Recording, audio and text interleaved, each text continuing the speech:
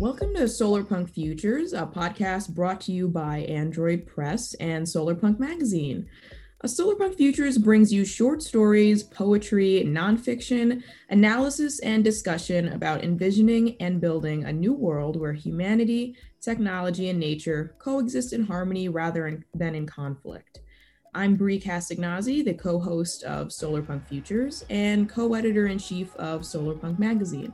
And I'm Justine Norton-Kurtzen, also co-host and co-editor-in-chief of Solarpunk Magazine. Welcome to Solarpunk Futures.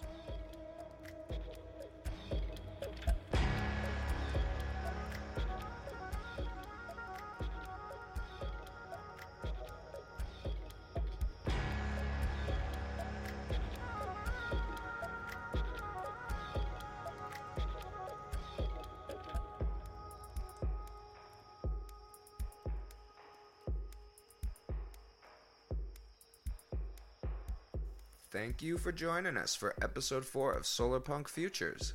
Unfortunately, my co-host Brie isn't able to be with us here for this episode, but she'll be back for episode 5, and we've still got a really great show for you today. In a little bit, we're going to have a great discussion about carbon capture, reforestation, and solarpunk art. But before we get to that, we want to update you on our Kickstarter campaign.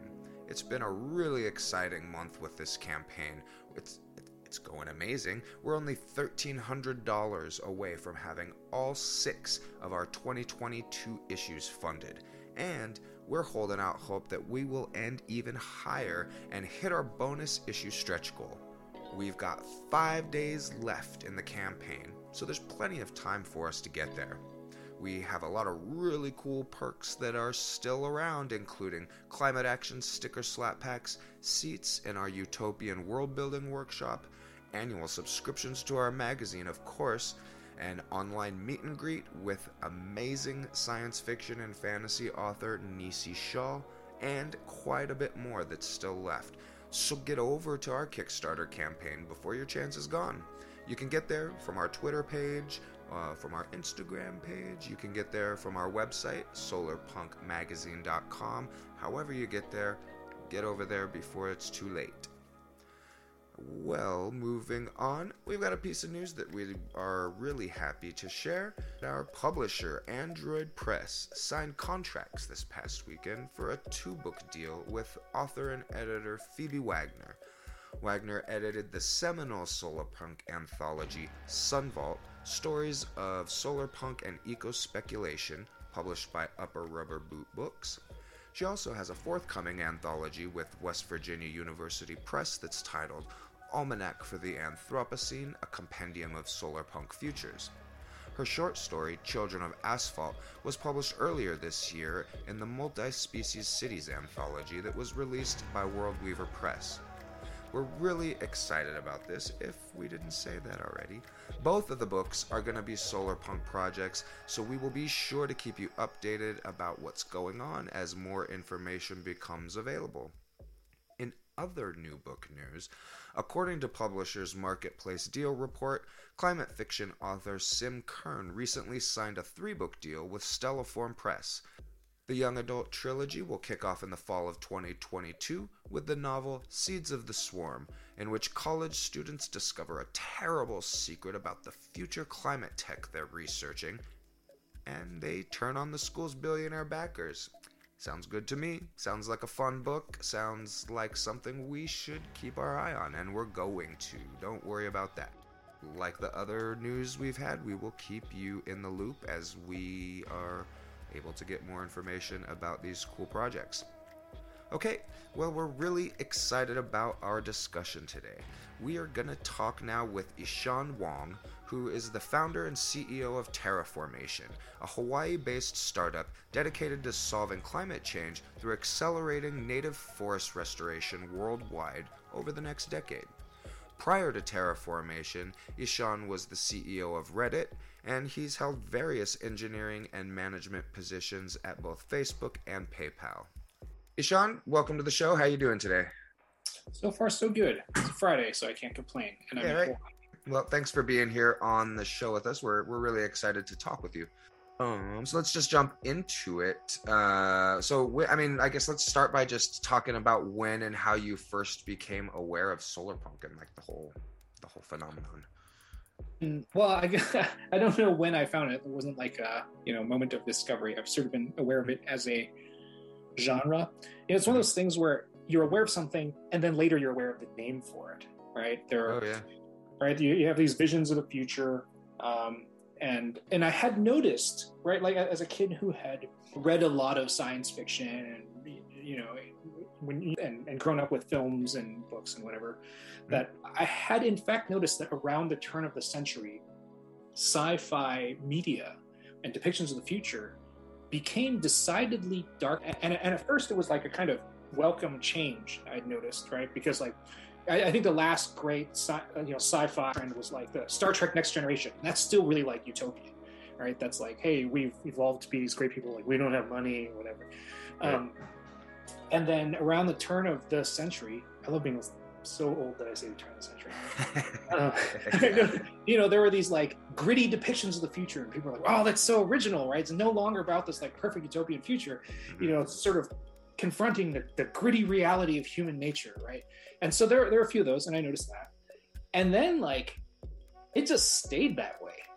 I mean, every movie, new thing that's produced about the future is always it's like this dystopian thing. Yep. Right? Like, I don't know if people remember like the 90s or something. There was like Stargate, like SG-1. Oh yeah, totally. Even that was still like pretty positive.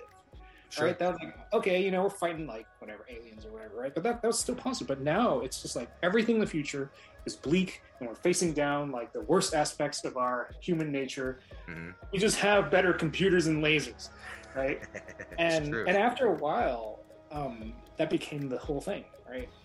And so now positive depictions of the future they were either relegated to be naive, or like maybe childlike, right? Like, like cartoons. But that's something that was like missing. I think there's a younger generation that's grown up and all of their sci-fi media has been negative. Right. To them, they've never known this era of sort of bright, forward-looking depictions of the future.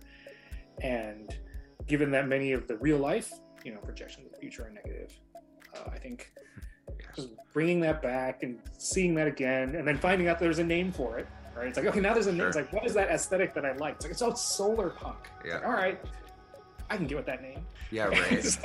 Nice to have something to call it. Yeah, like it was like the name was something recent, but I've sort of kind of felt that sort of thing because I grew up, at least in my earlier childhood, thinking of like sci-fi or the future as like hope, right? We can improve ourselves and things will be better. Yeah, and Star Trek, I think, is a perfect example. I mean, it started out as this totally utopian and very hopeful, at first like really slapstick even, but always like hopeful and looking to the stars, and humanity has like essentially like perfected itself socially. But then nowadays, I mean, and I still watch all of the new Star Trek shows, and there's definitely still like hope there and like a sense of optimism, but they're definitely a lot darker and more dystopian, and much more of like the more kind of like seedy side of the Federation and things like that. So Section 31.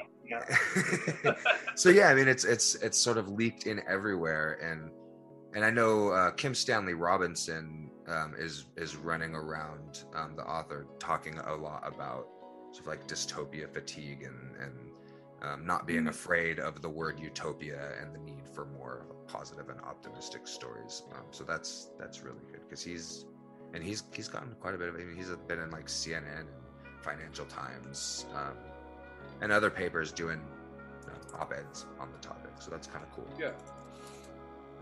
His new book is Ministry for the Future, right? Yeah, that's like his big one that is the most popular. He's got another one called New York 2140 that is pretty cool and pretty solar punk. Oh, cool. I should check them out. I keep hearing them, but I haven't had the time to. It's good. Yeah, it's like, I mean, New York City, how half of the city is flooded because of climate change, and so like people surviving and adapting, and it's a good book. Yeah.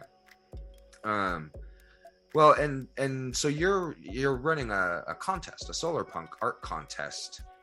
So I wanted to talk about that a little bit. I mean, I'm curious, first of all, like if you're an artist yourself or just like appreciate art and like what was sort of, did you have some kind of personal motivation to do this contest, or what brought it about?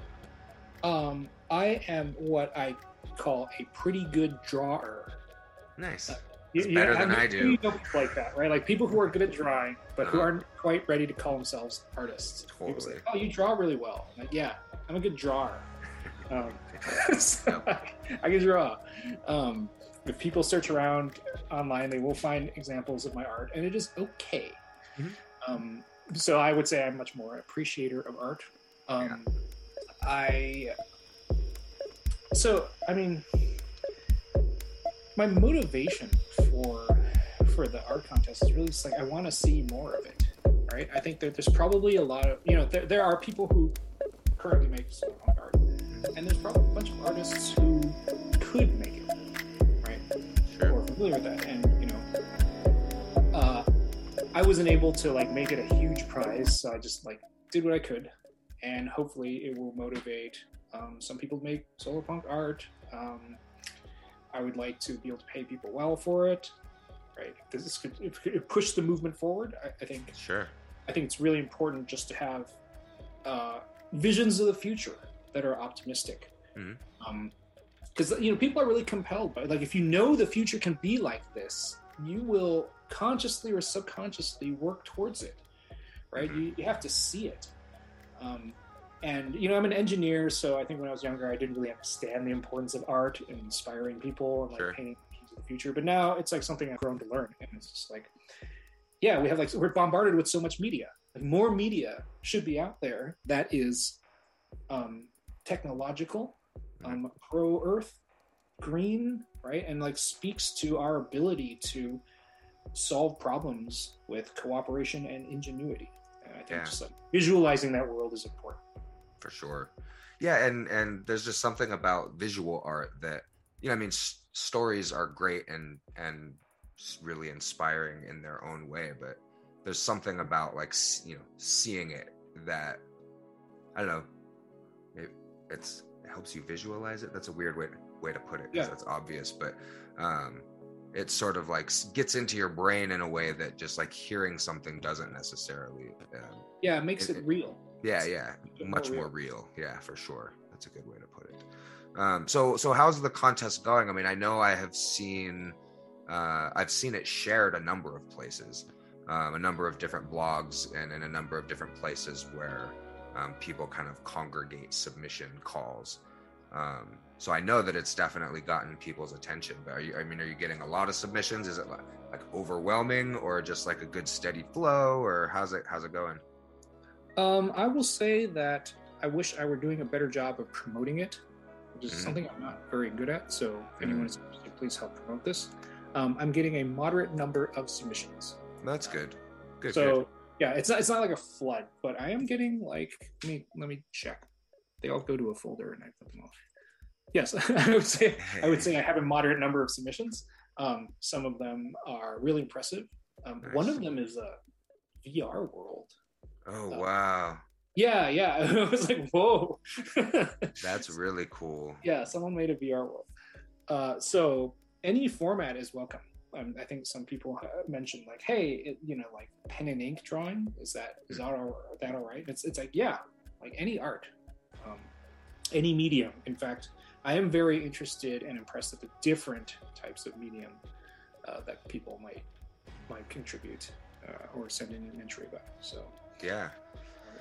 The VR thing, wow, that sounds really awesome. Yeah, I do think that that's a really promising. Like, I have noticed many of the VR games and worlds that depict the future are definitely dystopian. Sure. A solarpunk themed VR world would be incredible. Yeah, for sure. I'm ready for that. I guess so. This will air a number of days, a good week before the contest ends. So as quickly, not quickly, but are there any other guidelines that you want to like throw out there for people to be aware of if they're thinking about submitting something other than what you just talked about? Yeah, I am actually considering like extending the deadline. Oh, that's nice. I don't know. I'm just really interested in people's creativity.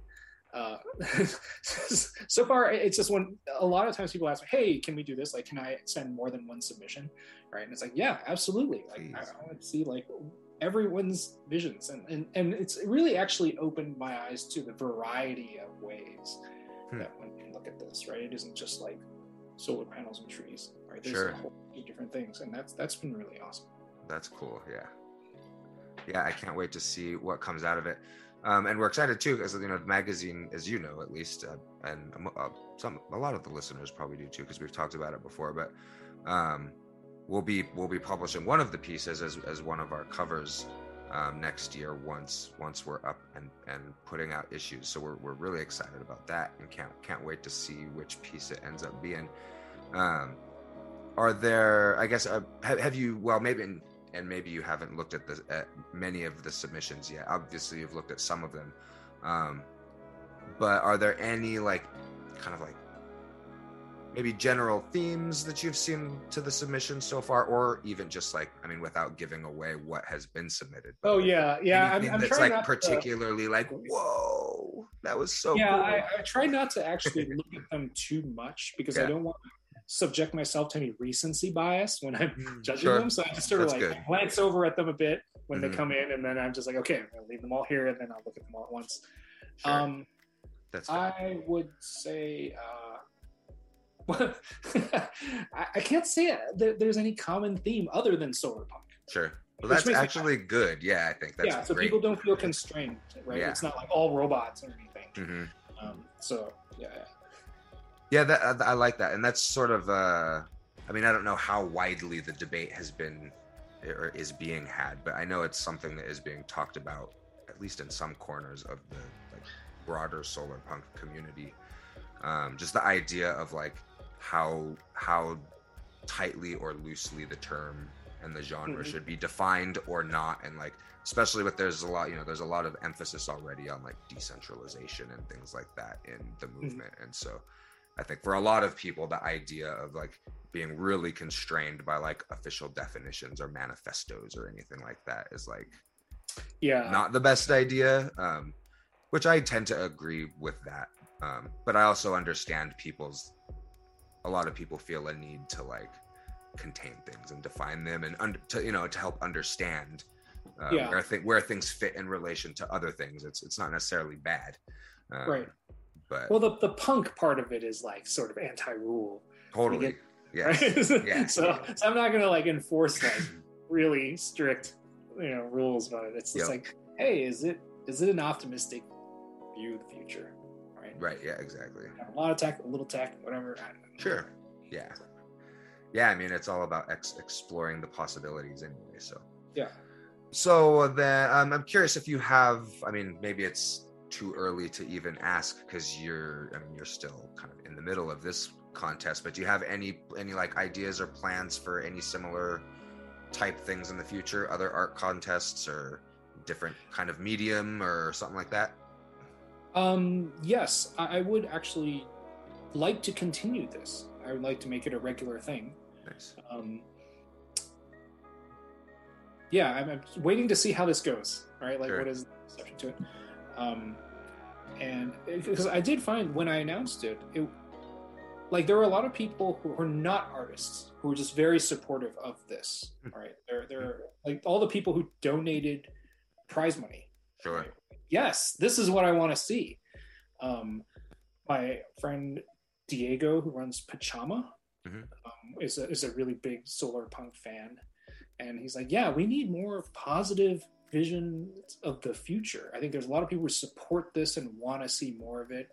So I think what you said about dystopia fatigue is real. I'm tired of things being crappy. Yeah. Right?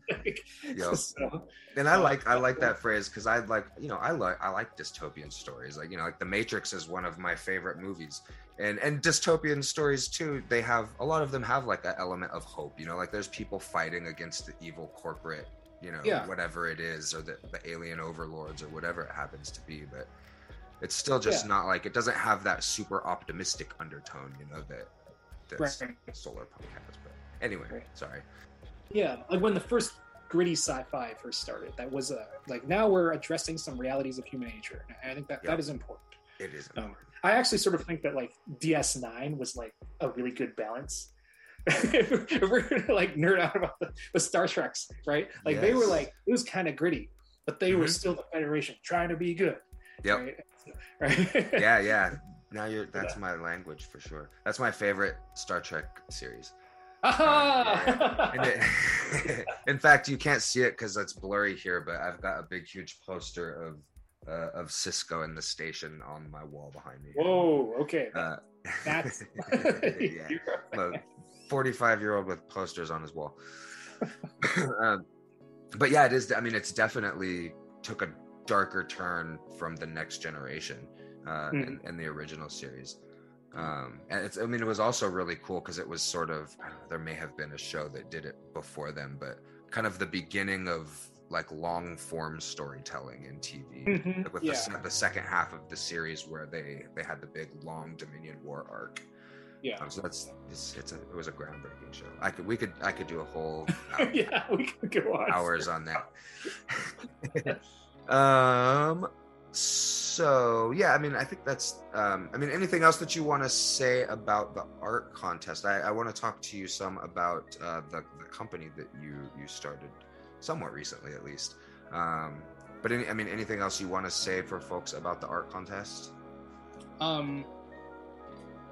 Spread the news to as many artists as you know, and definitely encouraging submissions. So yeah, definitely. The world wants to see your art. Yeah, right. We do. Yes, seriously. There are people hungering for this. Yep. So we'll definitely be plugging it quite a bit in the next couple weeks. Even if you end up extending it. But yeah, we want to see it do well. So. Okay, well, so you have this company called Terraformation that is doing some pretty cool stuff, and generally speaking, from what I've gathered, the mission is essentially helping to reforest a ton of land, like a billion acres, to help avert climate change through climate capture and sequestration. But it's like more detailed and involved in that. What is it that Terraformation is doing in like the reforestation world and like the role it's seeking to play in that process? Okay. So from a practical, immediately applicable standpoint, if you want to draw down carbon and you want to do a lot of it, the answer is clearly trees, or more precisely, restoring native forests, by which you begin by planting, anchor species of trees. So it comes back down to planting trees. You just have to plant the correct species, and there's all these things you have to do. And you have to do a lot of it. And I'm focused on that because, like, I'm also a very practical engineer, right? It's like, how do I really solve this problem, right? And so it isn't really about, well, in theory, we have this proposal or whatever. It's like, okay, I want to start solving the problem right now. Yeah, what'll work. Yeah, remove CO2 molecules from the atmosphere. So that's by far the most cost-effective solution, and it's the most scalable, and you can do it right now. Because I think with climate, actually, people forget that climate investments or climate solutions aren't just a matter of lost opportunity cost if you wait. It's actually debt, right? Like the planet is warming, right? If you do something that you can come now, it's warming. So the problem's getting worse over time. So starting now is much more important than it normally would be for other projects. And many organizations and people already do understand this and are working on it, right? There are projects planting millions of trees now. Many of them are focused on native species, native forest restoration, although I think there still needs to be a lot more education about how to do that, because, native restored forests become resilient and self-sufficient, whereas naively you might think, oh, we'll just find the fastest growing species of tree and like plant huge plantations. Right. Millions of them. Yeah, and that turns out not to work. We collectively as mankind learned that painful lesson over the last 30 or 40 years. But now we know how to do it correctly, and so there's organizations doing that. And so the remaining question, actually, which is one that is not directly confronted by many people because they don't aren't actually fully aware is like, how do you scale this to like a planetary degree, right? Right. How do you do this big enough? Because every climate solution will actually need to scale to this level. I think that's also just not recognized, right? Like you can create this like nice climate capturing machine or something in the lab, and then you realize, oh well, we have to build like 40,000 of these things. Yeah, you can't just put it in a park in Los Angeles and think. It's not going to work, right? And so with forestation, one really nice thing is, even though people say like, oh, trees take a long time to grow, they take 10 to 20 years to grow. Mm-hmm. The one thing that is unique to this is that it is massively parallelizable. Like, in theory, we really could plant 1 trillion trees all at the same time. So although it would take 10 to 20 years for each tree to mature, if we had the proper organization and logistics in place, it's extremely parallelizable. It's possible to get this done by the end of the decade. Mm-hmm. And that is not the case for many other solutions, because the supply chain and parts are just like harder to do, mm-hmm. like at that scale. But trees, they're already everywhere, right? They're a proven technology. Right. There's like localized variants in every country, right? Like if mm-hmm. I told you I invented this like carbon sequestration machine that was self-replicating and only needed sun and water, you'd be like, whoa. People would throw money at you, yeah. Yeah, exactly, right? But it's there, right? Like right. There's one outside my window, several actually. And so the question really is scale, and scalability mm-hmm. is a relatively new practice, because it has only been in the recent, I would say 20 years, where people have consciously engaged in taking working solutions and scaling them by a factor of 1 billion. Right. And a lot of that has been done in the tech industry, right? Like you see these companies just appear out of nowhere, right? Like overnight. And it's because there are people who know how to scale systems as a special practice.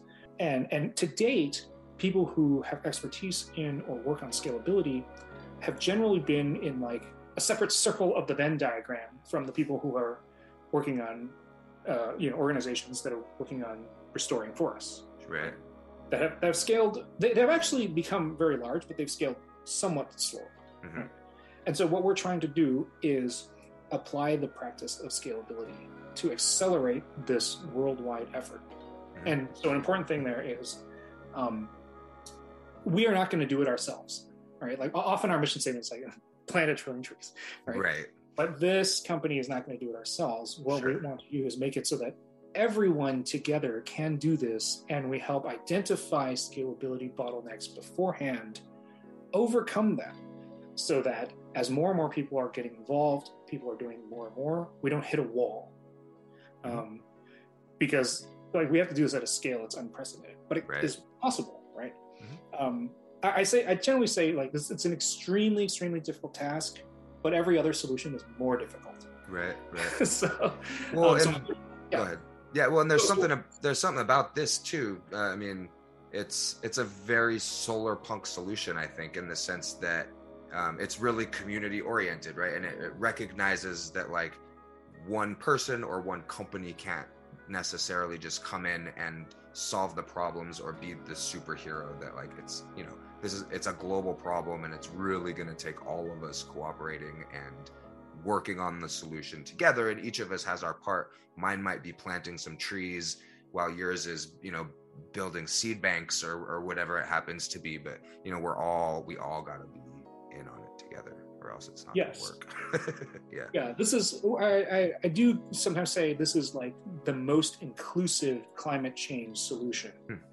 And that inclusivity is kind of a political buzzword nowadays, but I think it's actually really real, because some solutions, the very high-tech ones require a high technology base. And that actually implies that there's a relatively small group of people or countries that have the technology base to work on that. Mm-hmm. And that's fine, except that if you have a scale solution that has to work, it can't be like subject to, say, the risk of a macroeconomic dislocation in a particular country delivering that solution, right? Sure.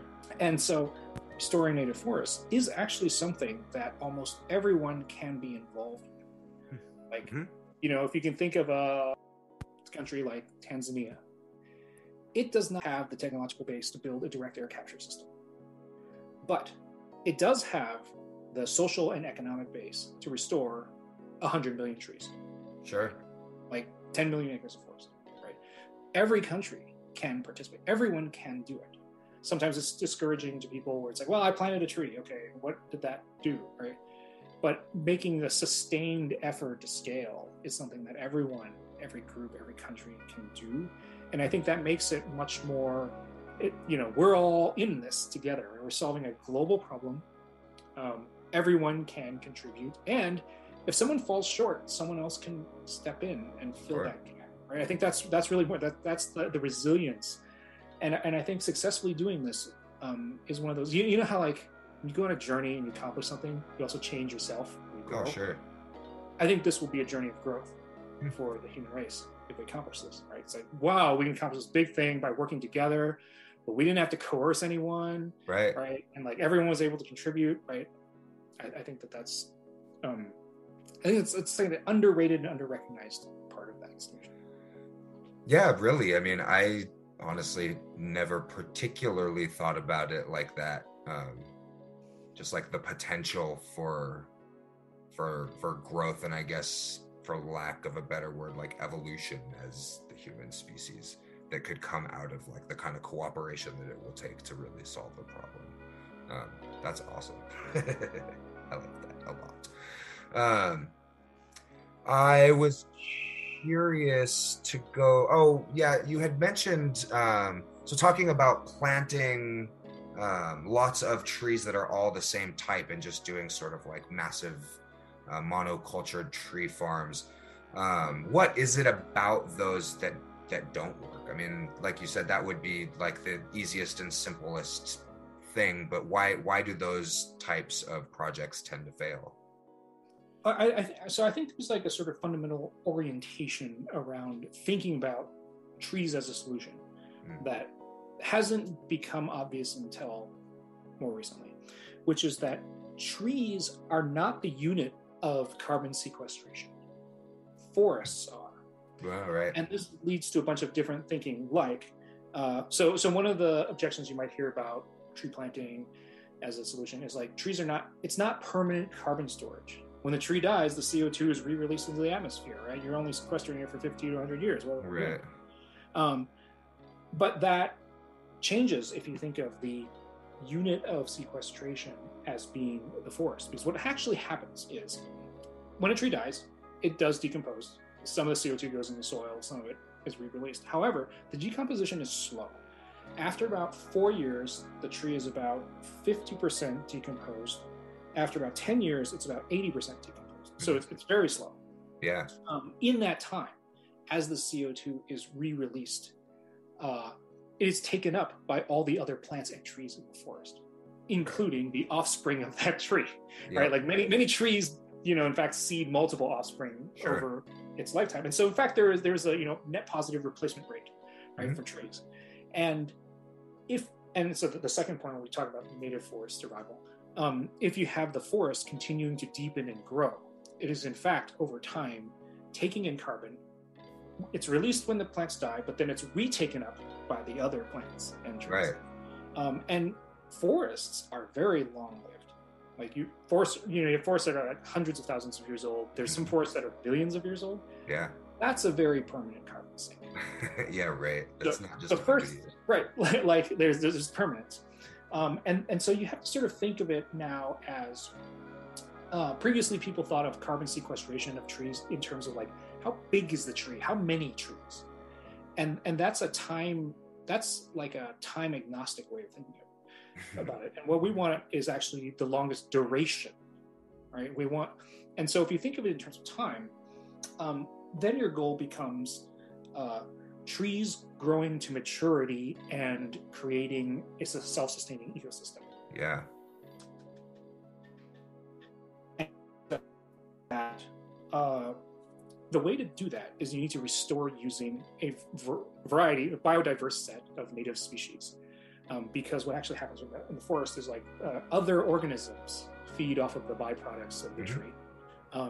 And native species can support an order of magnitude more species than a non-native species. This is actually the key, because and so it's like insects, bacteria, fungi, birds, right? Like animals, shrubs, grasses. They all like feed off of the byproducts of the tree.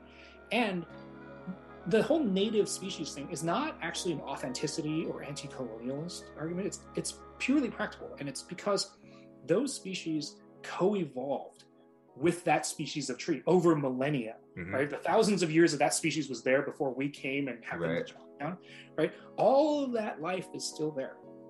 And so what that means is, all life is carbon. Let's think of it as like you're actually trying to maximize long-term biomass storage of carbon. And so what that does is native tree species create a much denser and deeper ecosystem with more of the ecological niches filled with species. That's what makes the ecosystem self-sustaining. So it's more resistant to environmental perturbation, which is going to increase. So it's been more and more important. And so that's sort of the, I guess what you call like the key difference, and the thing that we collectively as humans learned over the past 30, 40 years of like painful, like failed tree planting programs, right? Where they planted like huge plantations of eucalyptus, like, wow, they're growing. And then like 10 years later, they all die because of some minor like disease or something like that. A fungus or something that just spreads. Yeah, and they're just all gone. And it's not about counting the trees and their biomass. It's the entire ecosystem. Because you can have a species of tree die from a forest, in a forest. But if there's a whole ecosystem there, those niches are rapidly refilled with other species. Right? Yeah, the forest stays. I mean, it's pretty simple, really. I mean, it's like the whole, well, one, like circle of life thing that we learn in like basic biology, like web of life. But then two, just like, and for as much as like inclusivity and things and words like that are like political buzzwords nowadays, and just the idea that like communities, whether they're communities of trees or animals, people, whatever, are stronger when there's real diversity. Every different individual or population like helps fill in for everyone else. Yep, exactly. Is there we're almost out of time, but is there anything else that you want folks who are listening maybe to know about the company, or like where people can go to read more about it themselves and what you all are doing? Most of our information is at terraformation.com. We are doing a crowdfunded equity raise. The securities laws recently changed so that startups can raise money from non-accredited retail investors. And I think that's really good. And some companies use it just because they want to crowdfund. In our case, we received a lot of institutional venture investment. However, we also believe that climate change is everyone's problem. And everyone, many people want to participate, but also if we are successful, we would prefer for that to be shared amongst a much, much larger group of people rather than just wealthy institutional investors. And so we're doing this crowd raise for, a portion of the equity at the same terms as our recent Series A raise. So that's also something you can find on our website. Yeah, that's cool. But beyond that, I guess what I want to say is like, this is like a message for young people who may be listening, which is that all your life you may have lived in an atmosphere of disaster and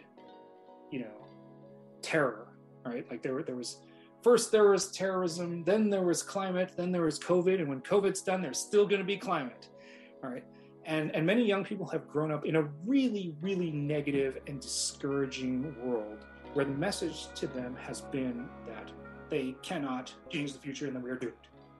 And that is not the case. The message is that they're powerless, that the systems in place keep them from doing anything. And I'm here to tell you that no, those old systems are starting to break down because they don't fit the reality of the new world. And the people who, run those systems today, those systems were fine for the past, but they were built by the ancestors, the parents and grandparents of the people who run them today. And those people who run them today don't know what they're doing, and they're scared. And I know this because I talk to those people. Right. And that young people today have power, and that they should also be aware that over time their power grows. It does not diminish. They grow in experience and resources and wisdom. And the people who run the old system are aging. So what is required now is sustained commitment. You may feel that the one thing you are doing today is a drop in the bucket. It isn't going to help. It isn't going to help. But if you commit to doing more and more of it, and I usually say like 10x scaling per year. If you can commit to doing 10 times more of whatever helpful thing you did today, this year, next year, and then 10 times more the year after that, it will make a huge difference. It will result in massive scale, right? You might think, oh, well, how do I do like 100,000 like 6 years from now? Okay, but you have 6 years to figure that out. Sure. And so by the end of the decade, that can be a tidal wave of tidal wave is like an uncomfortable term when it comes to like climate change. Sure. Let's purely metaphor. A great wave of change, right?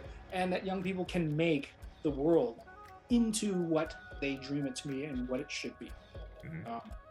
So I want to say that there is hope. That is part of what solar punk is intended to express.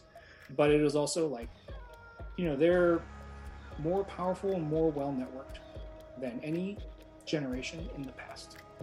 And prior generations did great things, and so I think this generation will as well. So. Awesome. Yeah, thank you. I appreciate that. I think it's all very true, and we need more uplifting messages like that.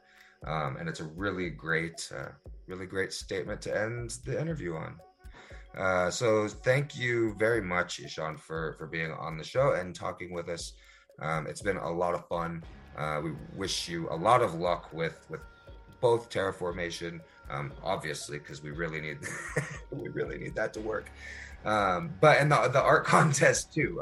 We're really excited about that. Can't wait to see the winning pieces and what comes out of that for sure. So thanks for joining us. Thank you for having me. Have a good one. You too. Have a great weekend. And aloha. Yeah, aloha. All right, everyone. Thank you for joining us for today's episode. Thanks again to Ishan Wong for joining us and having a great discussion with us about reforestation, native forests, the really great solar punk art contest that he is hosting. Don't forget that ends, the submission period ends on November 1st. So get your solar punk art submissions in before the deadline hits. And we will see you next time. We'll be back in 2 weeks with another great episode of Solar Punk Futures. Until then, get out there, demand utopia, and let's build a solar punk future together. Bye.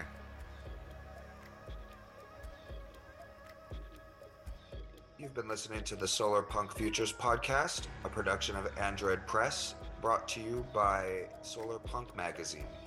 To hear more episodes or learn more about Solar Punk Magazine, visit www.solarpunkmagazine.com.